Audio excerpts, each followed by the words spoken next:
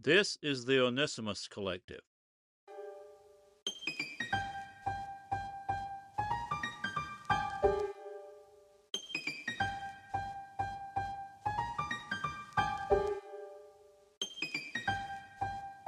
Episode 4, Standing in the Gap for You.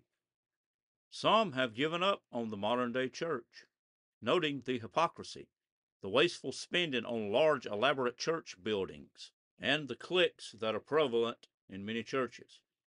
I agree wholeheartedly that churches have issues. They have problems. And many in the church can't get out of their own way long enough to see the lost world around them. The lost world who bit by bit are slipping off into hell. And that slipping off into hell will be for eternity.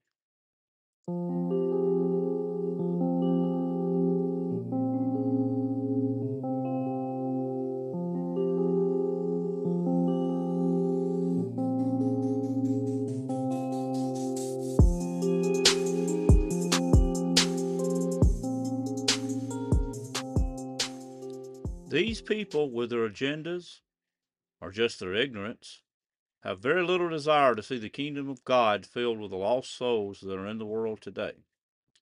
They seem to be callous to the need for these lost souls to find safe haven under the sacrificial blood of Jesus Christ. I have sat and listened to too many sermons where the scripture chosen by the preacher was completely out of context. Maybe the preacher was aiming at a particular agenda, and probably was. Too many times and too many messages without a hint of God's Holy Spirit's influence on what is being said. In the biblical book of Ezekiel, chapter 22, verses 23 through 31, we see God speaking through the writing of Ezekiel about the filth and defilement that existed among God's people at the time. Verses 23 through 29 states, "And the word of the Lord came unto me, saying, Son of man, say unto her, Thou art the land that is not cleansed, nor rained upon in the day of indignation. There is a conspiracy of her prophets in the midst thereof, like a roaring lion ravening the prey. They have devoured souls, they have taken the treasure and precious things. They have made her many widows in the midst thereof. Her priests have violated my law, and have profaned my holy things. They have put no difference between the holy and profane, neither have they showed difference between the unclean and the clean, and have hid their eyes from my Sabbaths, and I am profaned among them. Her princes in the midst thereof are like wolves, ravening the prey, to shed blood and to destroy souls, to get dishonest gain. And her prophets have daubed them with untempered mortar, seeing vanity and divining lies unto them, saying, Thus saith the Lord God, when the Lord has not spoken. The people of the land have used oppression and exercised robbery, and have vexed the poor and needy. Yea, they have oppressed the stranger wrongfully."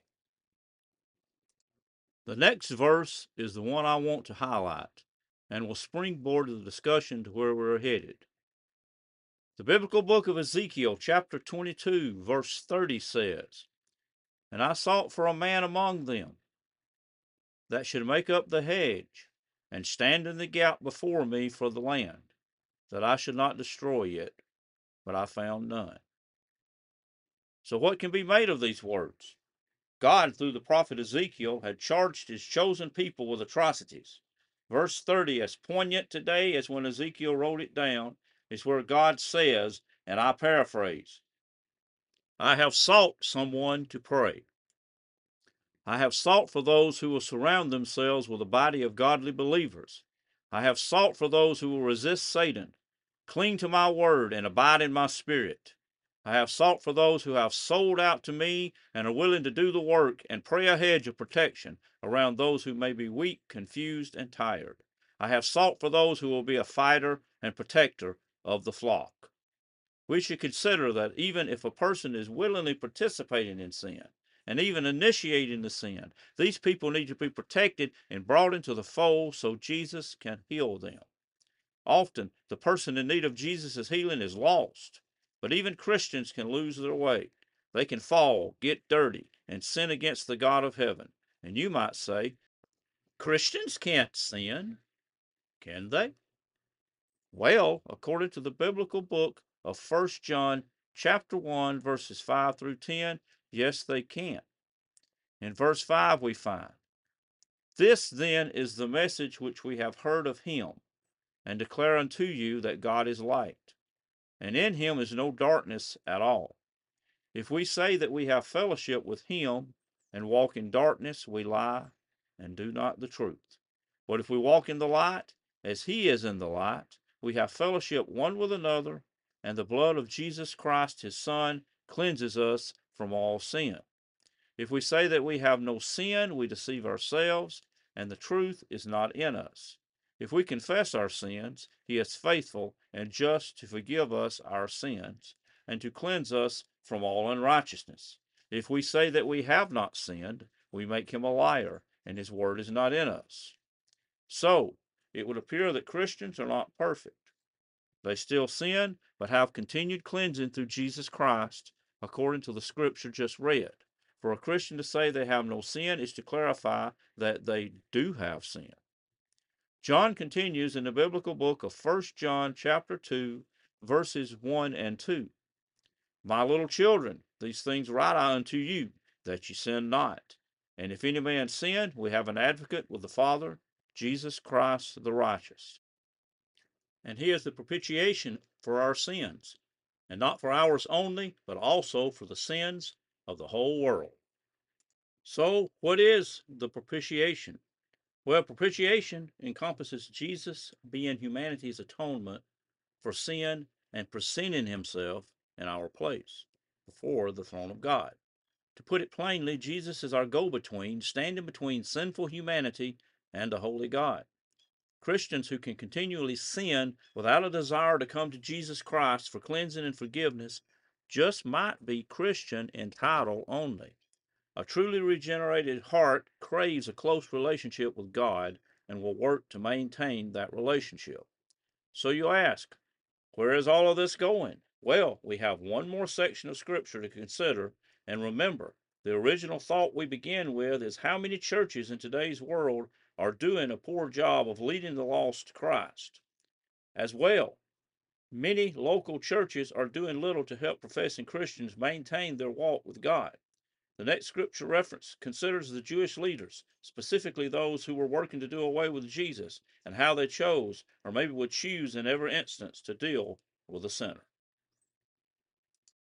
In the biblical book of John, chapter 8, verses 1 through 12, Jesus went unto the Mount of Olives, and early in the morning he came again into the temple, and all the people came unto him, and he sat down and taught them. As we look at verses 1 and 2, Jesus and those wanting to hear Jesus had assembled at the temple. The hearers were probably sitting in a circle with Jesus seated in the middle of that circle, where he was in the process of teaching. Verse 3 says, and the scribes and the Pharisees brought unto him a woman taken in adultery, and when they had sat her in the midst. We will pause there as we consider verse 3. We see that in the process of the men bringing the woman in, Jesus had stood up, presumably, as they brought her into the circle with him.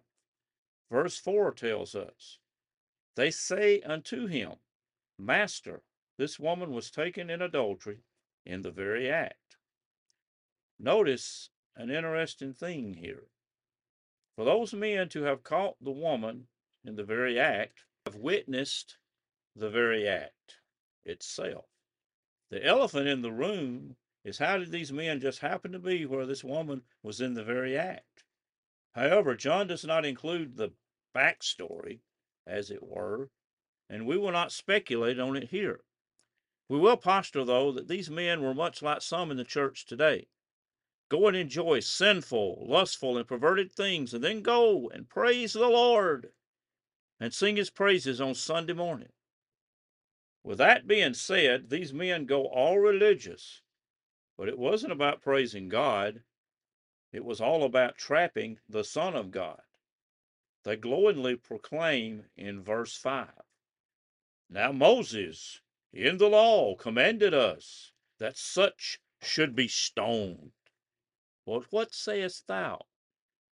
This they said, tempting him, that they might have to accuse him.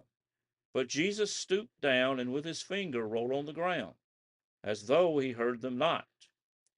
So when they continued asking him, he lifted up himself and said unto them, He that is without sin among you, let him first cast a stone at her. These men came with the woman and the rocks they planned to throw at her. Considering they possibly had no desire to see the woman punished, other than having a chance to corner Jesus with his own words, the true reason these men had brought the woman was to effect an accusation against Jesus. However, Jesus just stooped down and wrote some more on the ground. Verse 8 tells us, and again he stooped down and wrote on the ground. Okay, I want to point out how Jesus stooped down and wrote on the ground in verse 6, and again here in verse 8. The question as to what he was writing has been pondered for centuries, but no one is sure. Just to explore a rabbit trail, could it be that Jesus was listing all of the men's names and listing all of their sins next to each name? This idea might be a good one considering what happened in verse 9. And they which heard it, being convicted by their own conscience, went out one by one, beginning at the eldest, even unto the last, and Jesus was left alone, and the woman standing in the midst. So all of the men, having successfully had their consciences gnawed out and spat on the ground, slunk out of the temple, leaving an unused pile of rocks behind. As well, they left the woman, and sure, she sinned and deserved what she was getting, but watching her stand there, not knowing what would happen next, had to be heartbreaking. She could have walked out as well, but maybe she had heard about this Jesus. Maybe there was something in her spirit that was crying, Here is where my life changes. This is where my soul goes free.